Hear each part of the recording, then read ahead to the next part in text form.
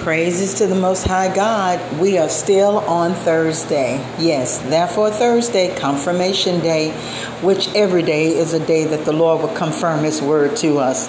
But like I mentioned earlier, this is Thursday, June the 10th, 2021. The continuation of Confirmation Day for me. Amen.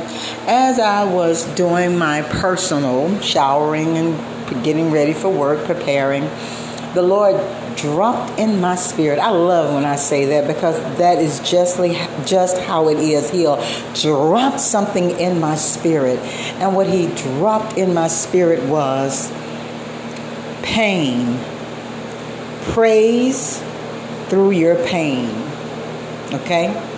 Praise. And it's a sacrifice of praise through your pain. And then He began to minister to me about the cycles of life.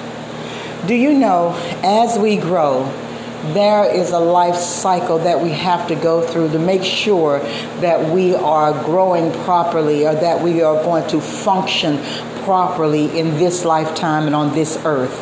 For example, for the ladies, if you do not have a menstrual cycle, if you do not go through menopause, if you do not go through certain cycles of life as a woman, then there is a problem.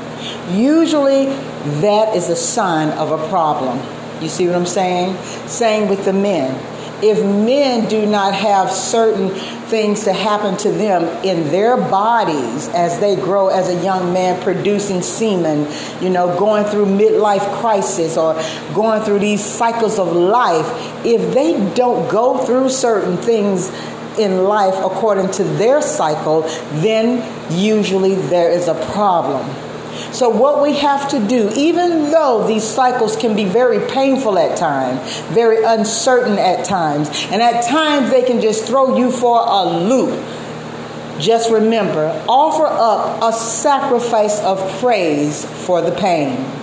And as you go through these cycles of life, know that God is with you. He's with you at the beginning, He's with you in the middle, and He'll be with you toward the end.